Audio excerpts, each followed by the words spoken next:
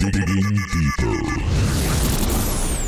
Yes, hello, welcome, Sawubona. This is Aiden K, and you're listening to the Digging Deeper podcast.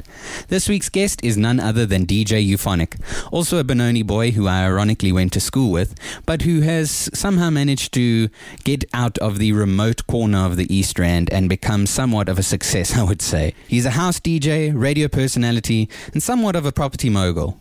In this conversation, which was recorded in my living room, we chat about everything from how he got started in the music industry, how his passion for music developed, what it was like to grow up with parents who weren't supportive of his dreams, as well as how he got into radio and what he really feels is going on in the music industry at the moment.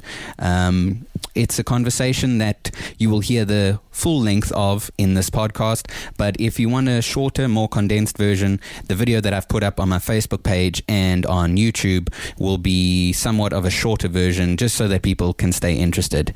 But for now, enjoy the full conversation that we had after his most recent trip to China. So let's get into it.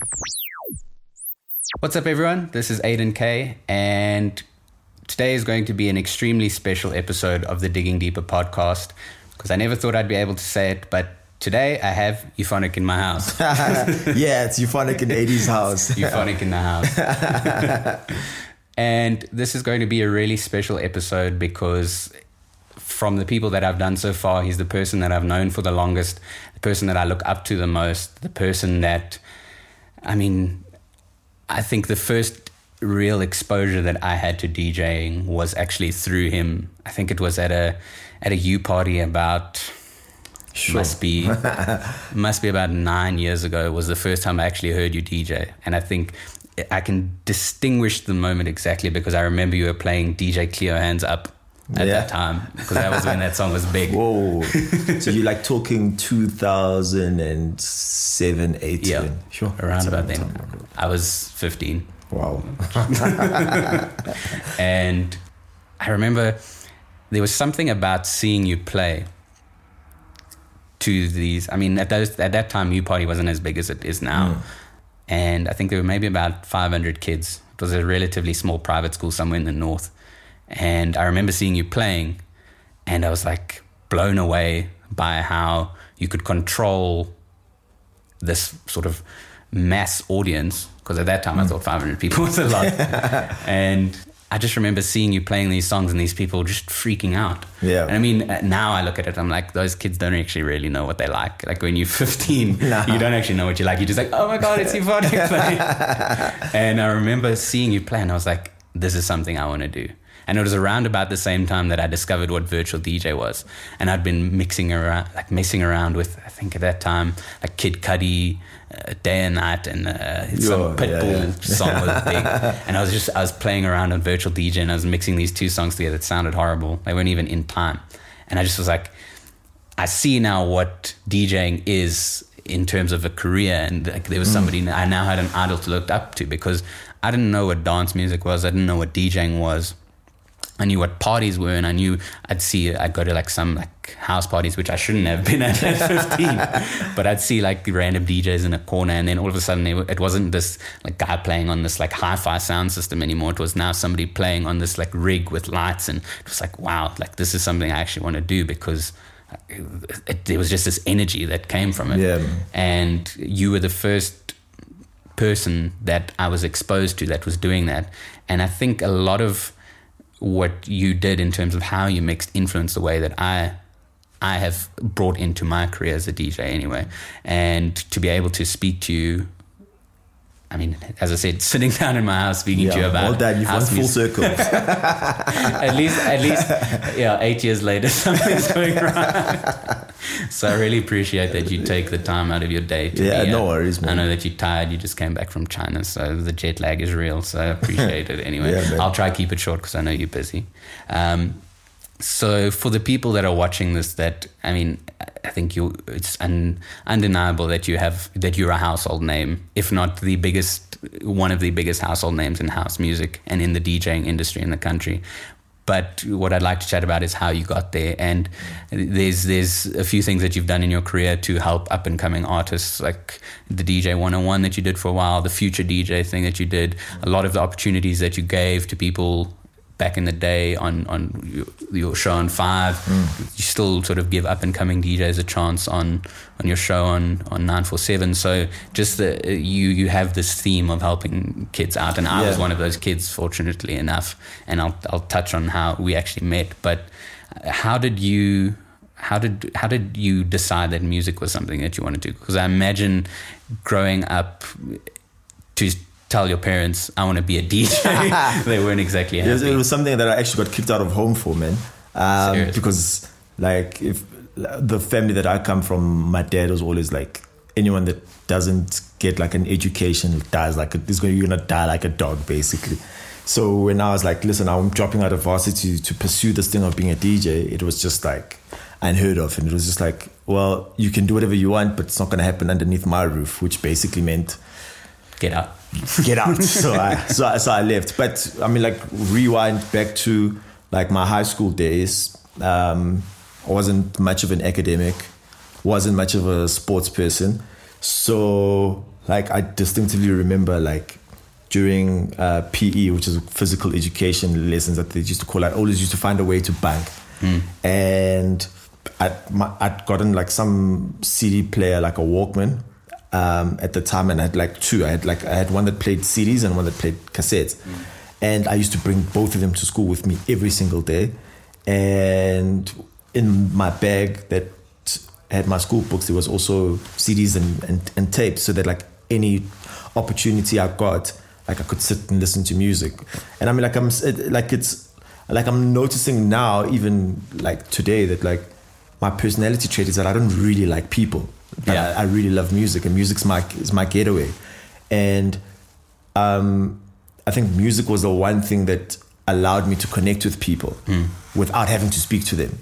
You know, when I was 14, a friend of mine invited me to come play at his sister's birthday party. I didn't even know what DJing was then. It was just like, so I just came with all the music that I had, because I basically built myself at school at the time to be the guy that had like the best music, the new music, the best music first. And if like somebody wanted to know what a song was, they'd ask me, and 9 out of 10 would know what the song is. Like I was basically the Shazam of the day. So for me, it was like the cool factor about me, that like I had the music, I knew the music, and nobody had the music before me, you know? So, and I'm like, I was basically like collecting music from different sources. There were friends of mine who really loved collecting hip hop. My one cousin loved collecting what was in South Africa called international, which was like house music, black box, etc., etc. So I was finding all different sources and connecting with all sorts of different people, so that like I would be like the one guy that had like all the music first and all the like as diverse as possible. So for me, like that's how I got into anything music related. It was to cut myself away from the world, and to connect with people. And till this day, that's what it is. Well, I think the thing that people find interesting is I didn't know until sort of a couple of years ago that we actually went to the same school. So it was really interesting as well. Like I said, you were somebody that inspired me to get into DJing, but also when I was now saying, okay, I want to be a DJ, and I found out we went to the same school, I was like, fuck, I can do this. For sure. I mean, like also when you come from Benoni, which is like probably like the most remote town like in Gauteng. I mean, like I used to remember when I wanted music. I mean, first of all, when you live in Benoni, going to East End Mall is like a big deal. Going to Eastgate is an even bigger deal. And like when you go to Sandton, it's like a day trip. You know what I'm saying? So like finding music, I mean, like at the time, House Africa, Sugar Tracks, those are the best places to get records. And like obviously, like I'm 14, there's no ways that I'm getting on a cab. There's no ways my dad is taking me to go get all this music. So like I had to like literally like make do with like what I had, and like the best way for me to get those music was like making friends with older people that had cars, and I'd say like, listen, I'm looking for like these, and if you can find them, please get them for me, you know. Not spending tax money, so that like I had money for music. and just like building like the best collection in what is called Benoni. And at the time, like DJing wasn't cool. Like nobody was cool. I mean, I remember some of the places that for instance, I used to do like the school discos, and it was never like put production. It used to always be like just you're there in the corner playing the music, in the as long as you're playing the right music, like it's fine. Yeah, and that was anything from house music to rock to. And I mean, like that's why my sound was so diverse, even till this day. Like I struggle when someone says stick to a particular lane, because when I started DJing, for me it was playing all sorts of music. Genres, yeah. You know, I didn't have to stick to a genre. I didn't have to stick to a subgenre. I didn't have to only play this. I didn't have to only play that. You know, and when I found like house music, because initially I started collecting hip hop. When I found house music, and I was like, this is the one thing that fuses everything together. So like, let that be the genre that I stick to. You know, so yeah, I mean, like it definitely did come with its own challenges. Especially being like in Benoni, where it's like, what are you talking about? It's like a different city. And when you're like, I'm going to do this, people are like, please, man, like nobody in Benoni does anything large, you know? And when was it something that you got into after school, like straight out after school, that you wanted to become a DJ, or did you study something and then decide? So, I mean, the entire time, DJing was the one thing that I wanted to do. My dad, and I started to, from that party when I was 14, then like I was doing everyone else's parties. I was like going to all the schools, or getting like people that I knew in all the schools to say, hey, listen, if you've got like a school disco, like let me know, I'll come do it. So, and then in matric, my dad was like, this music thing must stop. So for the whole of matric, like if I wasn't sneaking in gigs, like it wasn't happening at all. Then when I got to varsity, like, you know, like any other kid, it's like, what are you going to study? And it's, when you look at like in 2003, what are you going to study? The biggest things then were like, either you're going to be a doctor, a lawyer, or an accountant. So I went the accountant route. Hated it. Then like in the midst of all of that, like while I was studying, like I found there's other kids in the varsity that like do this thing called DJing and like also throwing parties. But at the time I was still living in Benoni. So I couldn't justify to my dad why after school on a Friday, like I'm only going to get there home at like after midnight. So anyways, like I started like networking with all those guys, and actually like, believe it or not, like I'm one of the co-founders of Mixmasters at UJ, which was the first ever DJ society at UJ. So for me, it was like, I want to do this music thing, but like there's no course to go and study. Yeah. So like the Boston City, whatever, didn't, like all of those DJing courses that you see running around today, none of that existed. And I mean, the internet was around, but YouTube wasn't around. So you couldn't go online. No, you couldn't go. Tutorials. Yeah, you couldn't Google. You couldn't do anything. So literally, it was like the best way to learn how to be a DJ was to surround yourself with other people that were DJing, hanging out at the record shops and hanging out in the clubs and the radio stations, and that was it. That was the only places that you were gonna hear or learn about DJing. Is it true? Because I've heard a rumor that you used to follow Fresh around everywhere when you got into Definitely, DJing. Man.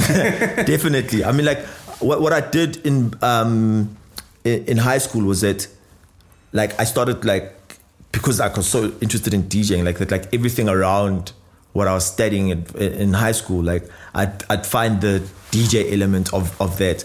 And I specifically remember like business economics was my favorite, because they were constantly teaching about like how to run yourself how to start a brand, how to start a business. And the one lesson that like stuck out for me was a SWOT analysis, where you take your strengths, your weaknesses, your opportunities, and your threats, and you figure out like how to be the best of that.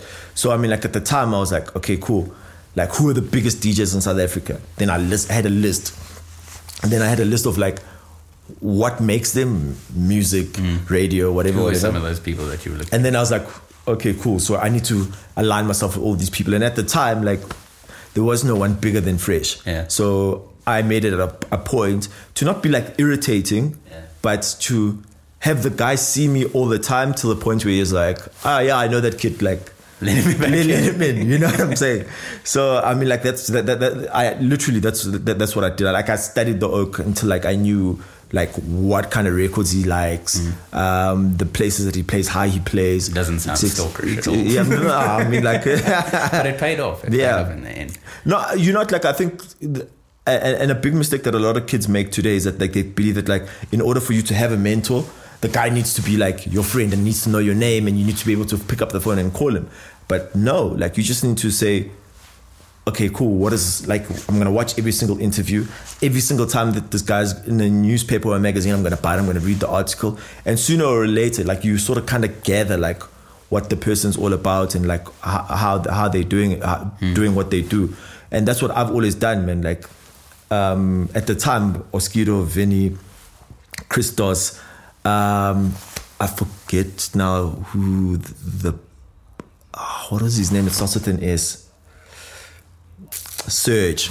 Okay. Surge was one of the biggest DJs as well at the time, and Costa from Bump. Yeah. So those are the people. That's quite a diverse range of people to be influenced by. If you're looking for the biggest DJs in the country, like irrespective of what they play, like those were the guys, you know. And if you want to be anything bigger than them, you needed to be better than all of them. Yeah. You know what I'm saying? Or like sort of kind of fit into like what they were doing. So like that's how I modeled myself around. Like, how is Fresh going to look at me and not say this is just a copycat, but like how is he going to say, yo, what this guy's doing is cool, like he's one of us. How is Serge going to say the same? How is Vinny going to say the same? And how's Costa going to say the same? And how did you go about that? How did you go about getting noticed by them and then sort of having them view you as peers in a sense? It was also quite difficult, because like you didn't want to come across as being a stalker. And I mean, like I had the fortunate opportunity of becoming a resident at Huzu at the end of like my first year at varsity. And literally that happened because another DJ didn't make it, and I was just the guy that always had my music on me. You know, even now, like I've got tunes in the car, like I'm ready to play, you know. I'll just set it up. Yeah, sure, like let's party, you know. So what I did, like a friend of mine's brother, Naked DJ's brother, was a promoter at Huzu. On a Friday night, we were all going back to Benoni, and Naked needed to go drop off something for his brother at Huzu. When he get to Huzu, a DJ hadn't made it on time. This was like at like 9 o'clock. Already I was late to be at home. And I was like, no, I've got my music here, I'll play. And that's how I got into Huzu. Fortunately for me, getting into Huzu meant that Huzu on a Saturday night was urban or black nights, and on Fridays was white nights, which meant Costa and all like the white DJs were playing on Friday nights, and on Saturday nights it was all the black DJs. So I was in an environment where I could walk in on a Friday night and everyone knew who I was, and I could sit in the corner and just be like, yeah, I'm the Saturday night resident. And on Saturday I was there playing anyways, you know. So like like whether it was conscious or not, like I'd always put myself in an environment where I'd be able to interact or meet with like all the best DJs. And I'm doing that now with my career. And this was around 2003. Yeah, this was like end of 2003. How did you then get into radio? Because it was the relationship that you were building with Fresh influential in that? So getting onto radio, I mean, like actually what a lot of people don't know is that I spent a year and a half on YFM playing as the mystery DJ on Dre's show on a Saturday. I think it was like, the set was either 10 o'clock or 1 o'clock, and it was an hour. In the evening? And in the afternoon. And it was like an hour of the mystery DJ. And the whole concept was like the mystery DJ like would play some of the songs that you requested, and you never knew who the DJ was. Were you playing hip hop or house? It was house music. Yeah, house. So I did a year and a half of playing as the mystery DJ on YFM. Nobody knew who the mystery DJ was. I couldn't even say that like, yeah, it's Euphonik and I'm playing at Huzu. It was just come play the tunes and go home. But it was the best learning ground, because like even if I did mess up, like it was the mystery DJ that would make. Yes, it was live. It was the mystery DJ messing up and not me. But now you're playing at YFM, doing something that like has no instant gratification for you whatsoever, no brand building or whatsoever, but you're also able to meet everyone. And when people are like, who is the mystery DJ? Like everyone that works at YFM is like, oh, it's you. Okay, cool. Then I ended up having 7 mix slots across YFM. In a week, yeah. From Bad Boy T's show to Fresh's show to 99's show to Dre's show. Like in a week, like having one guy play 7 sets was like unheard of. Yeah. But at the time, like I was playing at Who's Who as well. And I needed to put a face to what Euphonik is or was. And at the time, radio was the biggest platform. So like... Well, at that time, there was no social media. There was no Facebook. Nah, there was no social media, no Facebook, no... Like, the only way you got popular or the only way anything spread about you was either through the radio or playing at, like, clubs that advertised in the newspaper. And, like, I was just fortunate enough to be in the right place at the right time. But also, like, prepped, because when the doors opened, I knew that like this is one that I have to walk through. Yeah. So like I was ready for all those opportunities. When did you actually get onto radio as a presenter?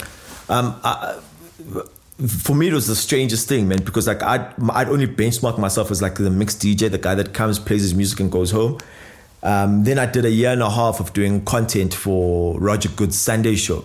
So like this was happening like simultaneously, like while I was doing all the stuff at YFM, Sundays was me doing like content for Roger. So like I'd basically like call up all the big DJs, be like, yo, I need a 30-minute mix for this is the show and this is what it does. Or like finding out that like, oh, Mbusa's got a new album coming out. Roger, you should interview Mbusa because his new album's coming out. Or you should interview Kanyane because his new album's coming out. So kind of producing it. Yeah, so I was doing like and in exchange for that, I got like a 30-minute set on his show, which was 4 hours back in the day.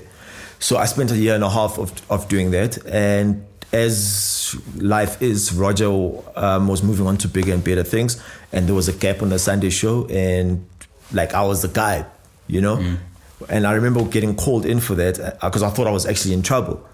I remember getting called in and Helen was like, what do you do on Sundays? And I'm like, no, I do this show. And then like this, and she's like, okay, cool. We want you to present the Sunday show. And I was like, no, but I'm doing that already. She's like, no. We want you to like be the DJ. Roger's doing Saturdays from now on, and we want you to do the Sunday thing. Like the deep end, but also like when I thought about it and I asked like the people that like around me, it was like, yo, do it, and I had no intentions of being a radio DJ. And I did it, and I think like my residency at Who's Who wasn't ready for it, but did it. Like the mixed shows at YFM, no gratification, wasn't ready, but did it. So like everything, even if it didn't make sense at the time, like I did it just for the learning curve of things. And like, I mean, like that Sunday show was at a time, one of the most successful shows on radio, period.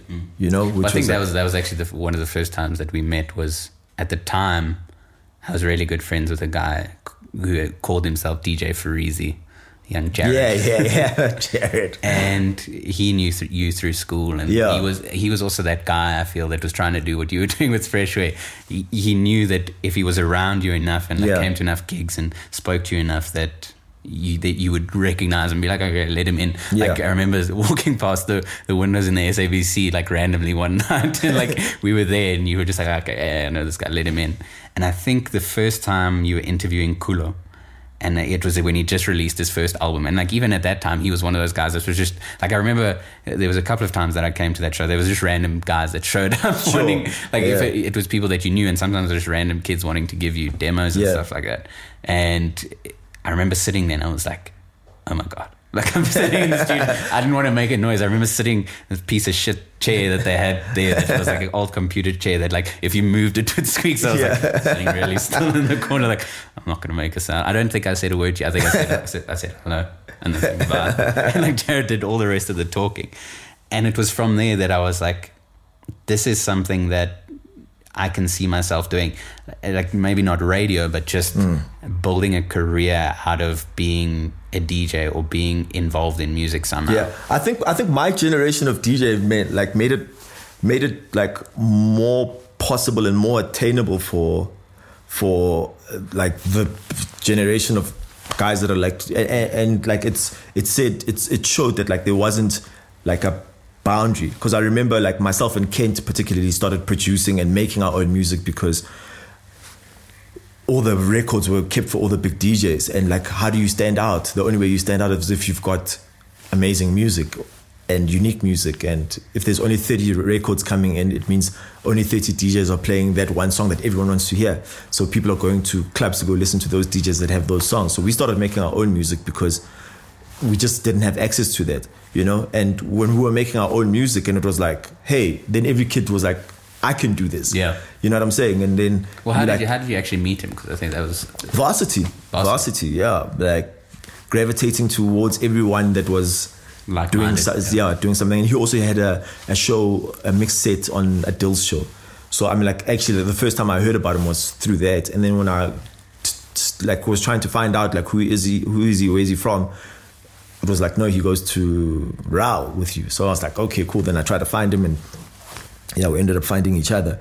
But like, I think making it possible for like every other DJ. I mean, like why I was so easily accessible to anyone that wanted to be a DJ was because I remember how difficult it was for me when I tried to like meet all these people and get involved with all these people. That was just like the barriers of entry were so high that like for me I was like, I'm not going to do this to the next person. So anyone that showed a remote interest in wanting to DJ, I was like, come, yeah. Let's do it. I mean, that's one of the motivations for me doing videos like this and doing the blog, is that I was fortunate enough to have relationship with people that had relationships with people that were mentors to them, and I was able to gravitate towards them and in some way learn from them, whether it was from a DJing perspective or a label perspective. There was a lot of people that I was in a fortunate enough position to have the opportunity to learn from them. And I think there's still a huge barrier of entry to it's easy to be a DJ now because there's software that you can use. Yeah, getting in is very easy, but like staying there is that's actually having access to people that you can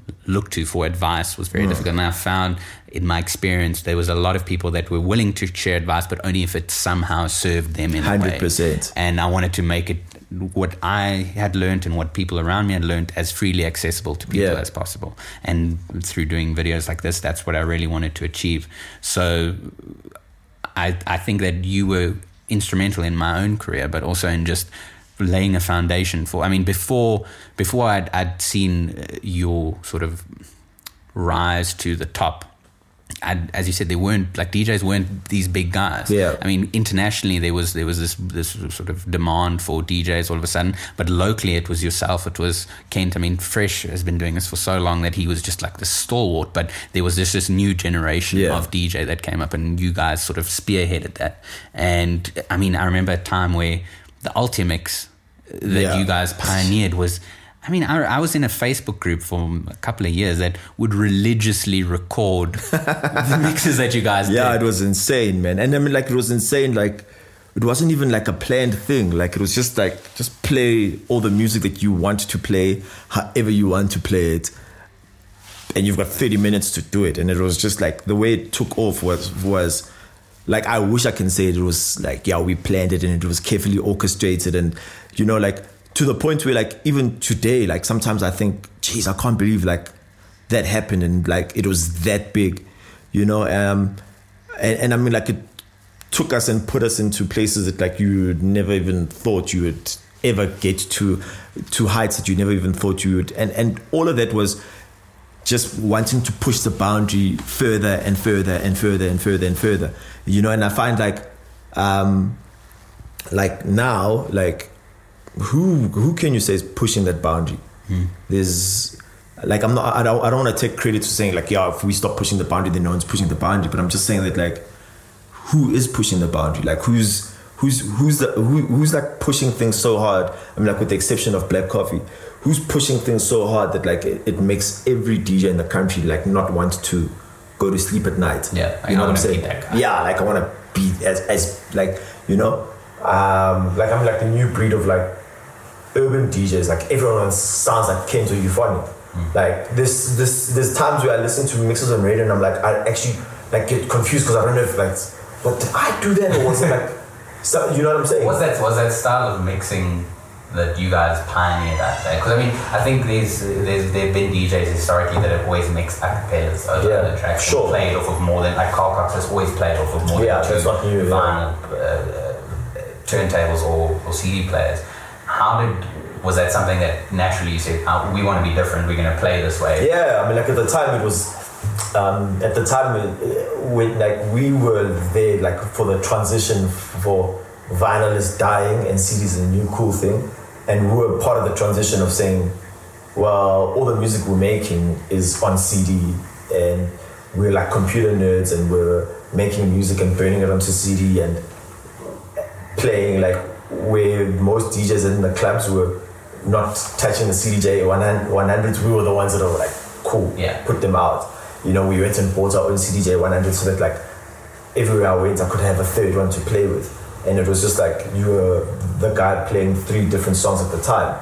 And this was at a time where you got big based on how you DJ'd and the music that you were playing from when you were DJing. That's how you built your brand. It wasn't the big brand DJ coming to do whatever he's doing. It was like, we want those guys because of that's how they play. Yeah. You know, so at the time it was like, how are we going to sound different to everyone? Everyone's playing 2 records. We want to play 3 records. So like at that time, we were always constantly looking for like what's going to make us different, you know? And as being computer nerds, like we found like nobody was using Fruity Loops or nobody was using Acid or nobody was trying to use Cubase at the time. And we were like the guys that like we know what this thing is and we know how to use it. We know what a CDJ 100 is, we know how to use it, you know, and we capitalized on that. How were you producing music when you got into it with Ken? What were you using at the time? Like he was using Fruity Loops and I was using Cubase, and I actually like figured out Fruity Loops from Kent, and then I moved over to Fruity Loops. So it was like we were using Fruity Loops, and it was finding other acts and artists that were willing to make songs with us or willing to give us parts and either remixing, bootlegging, or doing whatever, anything to have a new song that nobody else had, but we were the only ones that were playing the record. Because at the time, that was the trump card. That like, if you're gonna hear the freshly ground bootleg, you're only gonna hear it because Kate and Euphonik are playing it, and nowhere else. Yeah. When did you then sign to a label? Because I know you signed to Soul Candy. Yeah. I mean, like, I don't think I actually never ever signed to a label. I just at the time it was like, if you're gonna release music, they were like, it's easy to release music in 2017 because you can just go to TuneCore or CD Baby and do it yourself. But at the time, like the only way to get your music out there was to go through a label. So I mean, I met Harrell in 2004, and I just like getting familiar with them, and then like in 2005 and 6, that's when like we had music, and we started off by releasing bootlegs with them, and then like in 2006 when they were doing Soul Candy Sessions 3, like we got involved as guys. So we were like we were like the only local disc, so we like all the music that was on the disc was predominantly our own stuff.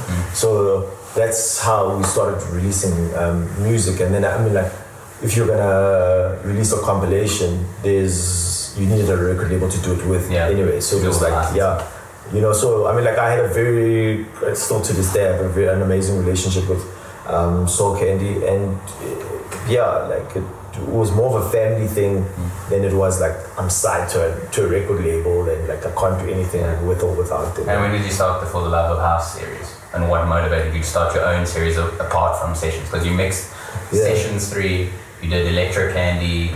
So another thing about me that people don't know is that I used to A&R for all the biggest DJs in the country. Glenn Lewis, Toxin, Fresh, Muso. So I was like spending all this time like on Traxsource, Juno, looking for all the new music, and then sitting with them and saying, cool, what do you think of these 50 records? And then like I'd say, based on what I've heard you play before, like I think this should be your sound. So I mean, like, naturally when you're A&Ring for everyone, across that process you find music that like resonates with you, and like I was putting aside those records for my own stuff. So in 2007, like I got the opportunity to do my own compilation, and I did it. You just took it from there. Yeah. And how did the collaboration with you and Fresh come about? And when did you guys? Because obviously you were aspiring to be like him when you got into it, and then you developed this relationship and doing mixes on a show. Why when did you then decide, okay, cool, we're going to start a brand together? That was like just a natural progression. I mean, I remember we were getting booked at the same shows, and because like the music that we were playing was like almost similar, and like I come from a school of DJs where like you respect the progression of the night, you know. So if you're playing at 10, you play 10 o'clock music. If you're playing at 12, you play main set music, and if you're playing at closing, you play closing music. So we found that sometimes we were getting booked to play back to back, you know. So we were like, okay, cool, we like the similar type of music, so let's rather play back to back for 2 hours, and instead of me playing my hour, you playing your hour.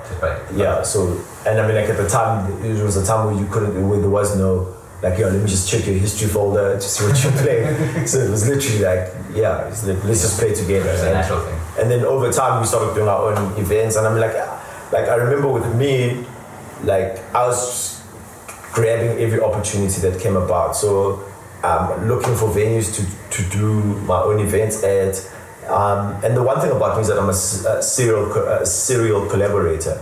Like I like working with other people, and I like the input that other people bring to like the common cause. So I mean, like with the production stuff, it was doing stuff with Kent, with the live set stuff, it was doing stuff with Fresh.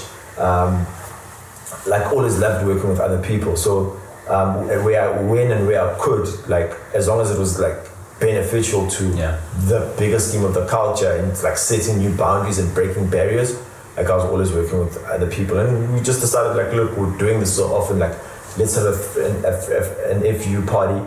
Then we started doing this residency at Vakamata, which was a once a month party on a Saturday, which became big. I think I played at 3. Yeah. I remember the set that I had was closing from 2 to 4. Yeah. And I can't remember, I'd gone out somewhere before, and I got home at like 10. I was like, I don't really feel like going to sit there for 4 hours before I play, so I'm going to sleep. And it's the biggest mistake I ever made in my life, because I woke up at like 1 and I was like, this is the worst, the worst feeling, to wake up at 1 o'clock and like, I still need to go and play. And I was like, the club is looking at me dead, there's people are going to have left. Actually, I'm sorry, I'm wrong. It was 3 to 4 that I was playing. Yeah. So I was playing the very last set. I was like, send me dead, and I got there, and this club was packed. And I was like, okay, this is actually worth waking up at 1 o'clock in the morning. I mean, like, I mean, not even the events that you guys did. I think, as I said, you've been this sort of key figure in my whole career. And the first club that I ever got bounced from was Stone's Eden Gulch around the corner. And you guys were playing. And I think it was at the height of your sort of, I'd say, career with him, your brand with him, where you guys were packing out clubs as FEU. And it was, I think, just after you'd released the compilation, the first compilation that you did.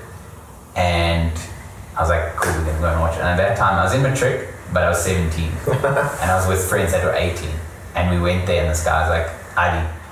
And I'd never even tried to get into a club before, so I didn't even bullshit him. I was just like, I don't have one. And it's like, sorry, you're not getting it. And I was so disappointed because I was so looking forward to seeing you. And then the first H2O that I went to was actually the same year, because it was a little bit later on in the year. So then I turned 18 and I went with Jared, and it was the year that you did the FEU floor back there. And that was the most life-changing experience for me, because it was all the guys that were playing, because I didn't know what Spring Fiesta was. Like, when was Spring Fiesta? No, there was no Spring Fiesta. There was no Spring Fiesta yet. So there was no floor at a festival where there was this house music, because I'd grown up listening to Soul Candy, I'd grown up listening to the stuff you were doing. And I remember Frankie played before you guys. It was you, I think Chris Sen had a slot there. Yeah. There were a couple of guys that I'd recognized from these compilations that I was listening to, and Jared and I must have sat there for about 6 hours on that floor, and we were like, this is great. and I was so disappointed that you guys didn't do that again. It's like, this was the best exposure, like it was finally this place where I could listen to music that I'd grown up and had been exposed to in house music. So it was like, for me, like really impactful to then see you guys play, and that was then what really then pushed me to like, fuck this, I'm not gonna study. I'm not gonna it was around that same time I was like, I'm not actually, because I'd applied to do a BCom in business management. Sure. And I got accepted into Tux, and it was like, they were like, I could study whatever I wanted to, because I was fortunate enough, and I was just like, told my parents, sorry, I want to do sound engineering, and my dad was like, okay. But at that time, I was fortunate that I'd started playing gigs, and like I'd had a little bit of momentum that I could go like, look, it's not complete bullshit. Like I'm at least making a little bit of money doing gigs and like seeing you guys play there. So it was really impactful. And then I remember you did the Future DJs thing with G-Funk, and I think Lloyd was Lloyd. And at that time, I was still coming to 5FM whenever I could to kind of, as I said, just pop it in and be like, cool. And I remember for so long I wanted to ask you, like, please, like when you decide to do, because I think you only did it to them. I only did one. The challenge with like doing that platform was that it was easy for me to find G-Funk and Lloyd at the time, because like nobody thought I was looking, or nobody knew that like this thing was coming. So like I just identified two people that I thought like these two have got potential. But after that it just became so crowded because everyone was like throwing stuff at me, and I'm like the type of person that like I get bored very easily as well, and I was just like I don't want to perpetuate. So like you did the compilation with them, and then they were mixing every Sunday on show, like with it. I was like, I want to be associated. I was like, I'm gonna get the chance, and then you stopped me. I was like, but I mean that, as I said, that was something that you were doing to give a platform to younger up and coming out, and then you started doing Ultimix Weekend Edition, which I think was difficult because you had to fill it with so many. I mean, there was so many. It was clouded with. I just started becoming garbage, you know. Like it just started becoming like you have to do it because like the gaps are open, and like like the quality control of it started becoming difficult because everyone thought they needed to sound like you in order to make you happy, and it was becoming more difficult to try and find people that like could stand alone by themselves and like had a sound, and you know, and it shows. I mean, like till this day, like G-Funk, you know, like it is studying music. Lloyd is doing big things at 5FM. Those guys stood the test of time. Like look at like how involved you are in the music, and you can like how many kids from that generation of like I want to be a DJ have like just disappeared or like, you know, like it's not really what they wanted to do, and like now they've either found like something else to do. So it's like that was the boring part, because you can see someone that like is hungry for it from a pure point of view, and you can see like the guy that's like opportunistic because like he can collect some music and his friends DJs, so he's also popular with like all the girls, so like he can bring a crowd to the club and he gets booked based on that. But the question is, what are you doing for the culture? What are you doing for growing the scene and like for everyone else that comes behind you? Well, as I said, I was in that Facebook group with these guys that were recording your mixes, and what they started to do then was share their own mixes. I just remember going through it, and like everybody was sharing these mixes, either playing the same music you were playing. I remember even to an extent, I was going out to clubs. You'd have this track playing, and it would be shitty, like 128 kilobyte rip, but then you'd have Ultimix. And I mean, like for us, like, you know, like what a lot of people don't realize about like prominent DJs in the scene is that like they are also constantly looking for inspiration themselves. Like I can sit at home and go through the net or go through records or go through whatever and find music that like that resonates with me, and I'll play it and share it. But like I'm also looking for other people who are doing the same thing. So like unless you're bringing something new to the table, like, you know, like, which is why like I say sometimes that like I listen to the radio and I'm like, this mix sounds like something that I've done before, where like this a cappella on top of this song and then this transition. So the guy says, because Euphonik or Kent are so successful at doing this, if I can copy them, I'll be as successful. And like in that you just like, well, I see it nowadays with the sort of white commercial dancing, this new wave of producers being the focus, and the China Monkeys and the Carl Watsons becoming so popular. Now everybody's trying to sound like them. Nobody's going, how can I be different? Exactly. And you sort of said about Black Coffee being somebody that's now doing something different. It's like there aren't those people around. Like everybody's, and I think there's just these people that get caught up in this rat race or this bubble in this country anyway, whether it's artists that aren't even in the house, and I see it with pop artists and everybody's so concerned about what's happening around them and trying to fit in that nobody's taking a stance aside and going, fuck it, we're just going to do what we like. Yeah, there's no, I mean, like, back in the day, you could say, okay, cool, I feel like listening to this type of house, and you'd be able to go to a club or follow a guy that you know plays that stuff. Like, now it's like, it's so difficult to even find anyone that's like sounding like themselves. Like, if you're not listening to, for instance, Chanda, everyone's trying to sound like it. So it's like, like, what's everyone doing? Like, why, like, you know what I mean? As you said, you got to this point where things were getting boring, but how do you stay motivated because I mean you've been doing this for now? So for me now, man, I mean, like, it's traveling. Like 2017, I've probably spent more time overseas than I have like in my entire DJ career, and it's going around the world and just saying like what's happening, who's doing what, how they're doing it. Basically, like the SWOT analysis from back in the day is what's happening now, only it's like happening on a global scale. And trying to say, okay, cool, how can you be different from a Hardwell? How can you be different from a Solomon? How can you be different from a Martin Garrix? How can you be different from a Kolsch?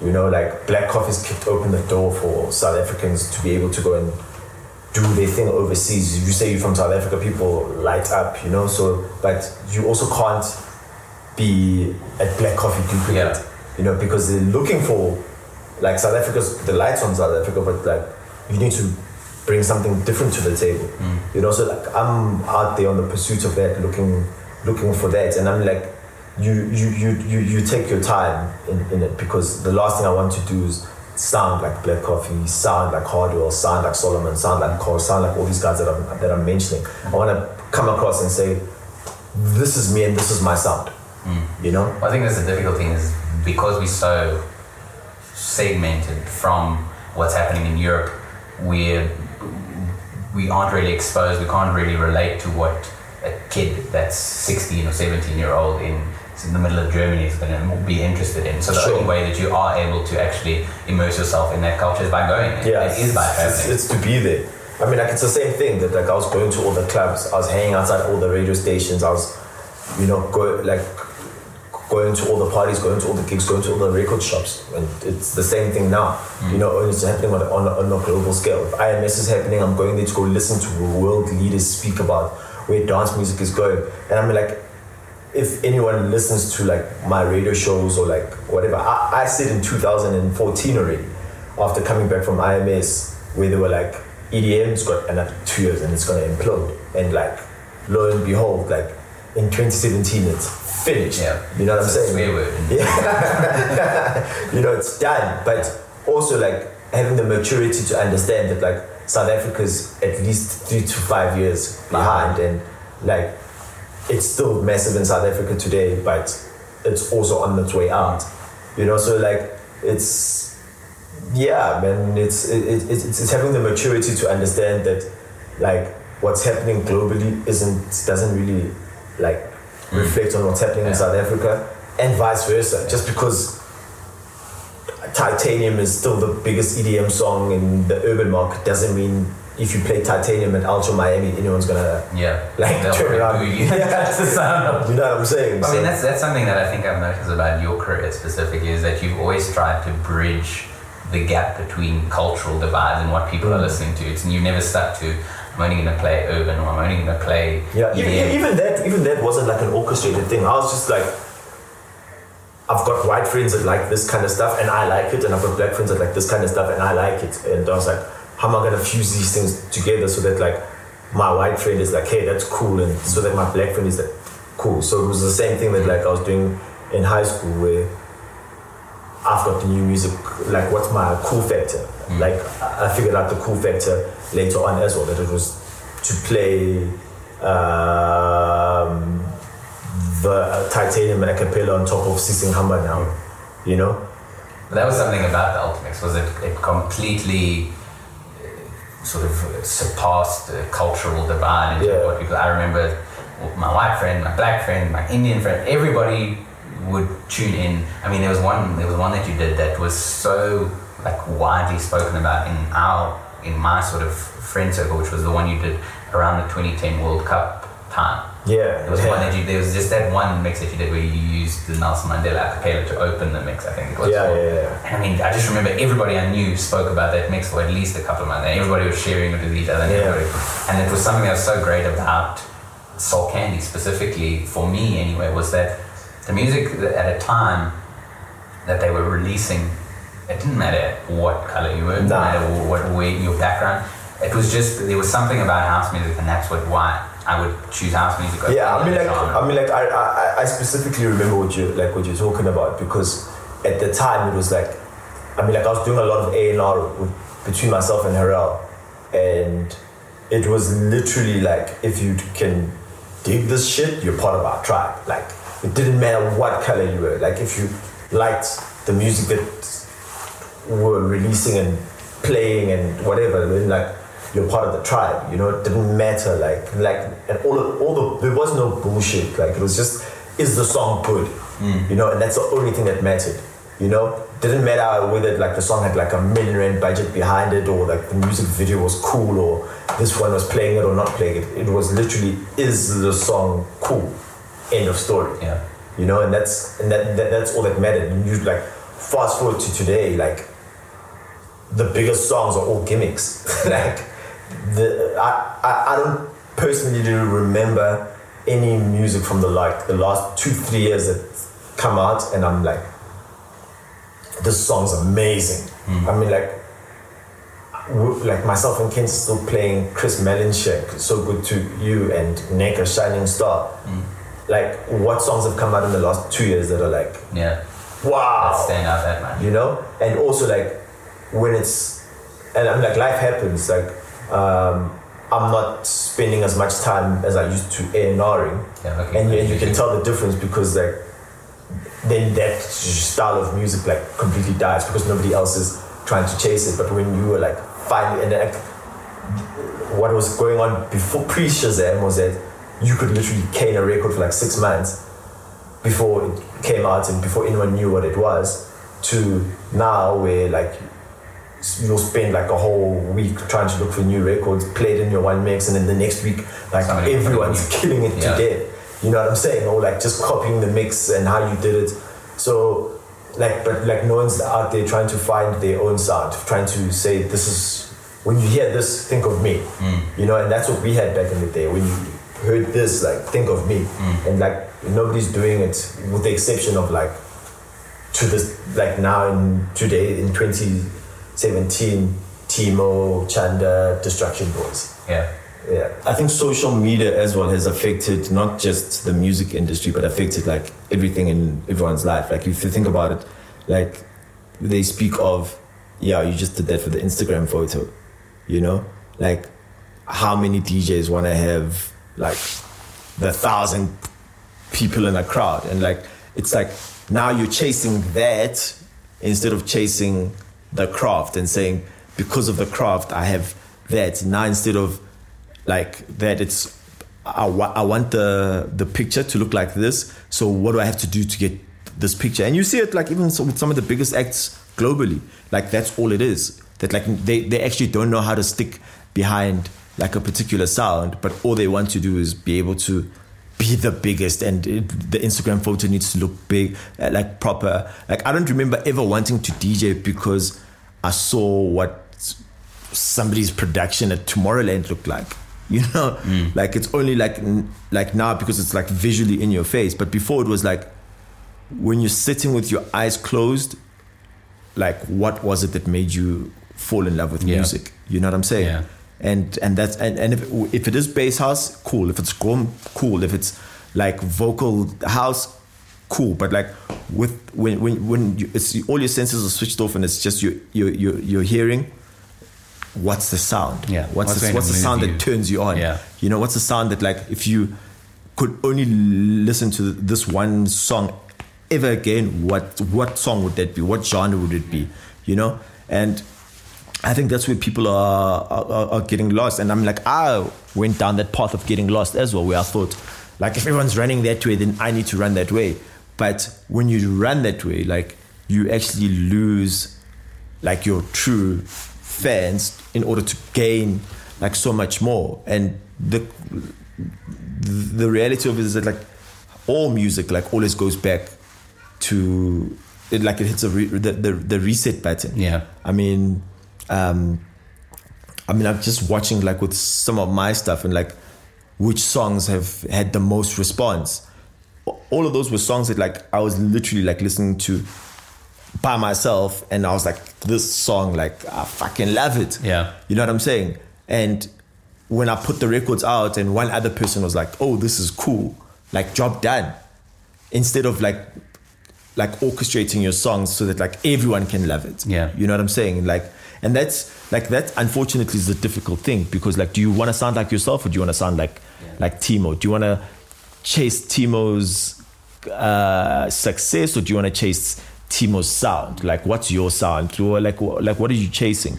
And also like in the midst of all of that, like what are you leaving behind for the people that are coming behind you to make an example of? Like those for me are like fundamental and critical questions that like any musician needs to ask themselves. Well, I think that's the thing people forget about music, is it's an art form. Yeah. And when if art could be recreated so sort of perfectly, there wouldn't be artists. You could do it all on a machine. Sure. The thing is as you start chasing other people's decisions and you're trying to do what other people are doing, you leave what really I mean, like moves you behind. I say this to a lot of people like all the time, that you know what, like don't model yourself around anything that I'm doing. Rather come and ask me, yo, you're doing this, why are you doing this, where is it going, when it gets there, where do you foresee it going? Because I find that you might chase Calvin Harris's sound and model yourself around everything that he's doing, not knowing that like he was probably fucked on cocaine when he was making all the music, and for him it's like it's not going anywhere, like he doesn't care where, like what the next step is. And now you've modeled yourself around this guy, chased every single goal that like he's ever reached, only to realize that like this work was only doing it because like it helped him fuck bitches or like whatever. Like now, because he stopped pushing the boundaries, like you can't push the boundary any further than what your idol's been able to push the boundary. So it's always like draw inspiration, say cool, like do a SWOT analysis, say I like this from Fresh, I like this from Oskido, I like that from Kent, I like that from Cleo, and I'm going to use it to model myself and adapt it to the things that I like. And that's where people are getting it wrong. Yeah. Well, I think that's exactly it, is that there came a point where people, I think, were unable to base what they were doing on what you guys were doing. There comes a point where that bubble bursts, where you can ride on the coattails of other people and try and emulate them. Because there's a lot of people that will come and pioneer sound, and then there will be the sort of few people that are able to follow that path. But once that starts getting tired and people wanting to move on, because the question is, when you can produce like Euphonik, when you can mix like Euphonik, when he's got the Wololo a cappella and you don't have the Wololo a cappella, and you eventually find it, then what? Like that's the question, then what? Yeah. You know? And like when you have the answer to that question, like I mean, I know that I've always been able to plan my life in like 5-year pieces and say, I'm here, I want to be there. I don't know how I'm going to get there, but I'm going to get there. And when I get here, then I know that it's time for me to get there. But like the in-between stuff, I don't know, and I don't understand like the process, but I know where I need to be. And I mean, like that's exactly what I'm doing with my global career now. That like I'm not over the top talking about it to anyone. It's between me and myself, and I can spend 1 minute in a venue at a radio station talking to someone, and I know that's not the direction that I want to go, and make peace with it and move on very quickly. You know, and I think that's what's missing in the scene. Like someone that's going to say, cool, I hear what everyone else is doing, this is what I'm doing, this is what I believe in, and I'm not going to deviate from this thing because I believe in it so much. And that's the agenda that I'm going to push. Whether it works out or doesn't work out. Because again, that's what music's all about. Music's not about how many people like your song. Music is about, do you like your song? Can you stand by your song? Can you stand by the way, by the genre that you've picked, the music that you produce, the how you DJ, the how you present yourself? You know what I'm saying? Like, don't wear all black because all DJs are wearing all black. Understand the why all DJs are wearing all black and see if that's something that resonates with you. You know, like, all of those things are important things to ask yourself, because now you're going to model yourself around Chanda Monkey. Chanda Monkey is going to stop DJing and go through like a life issue and throw his computer away. And then like now you're stuck because you've modeled yourself. Yeah, if Chanda Monkey isn't pushing the boundary, you can't push the boundary. You know, so like model yourself around yourself. And like, you know, like it's very cheesy, it's very cliche. People always say there's no one better than you, and like every other position is taken, so just be yourself.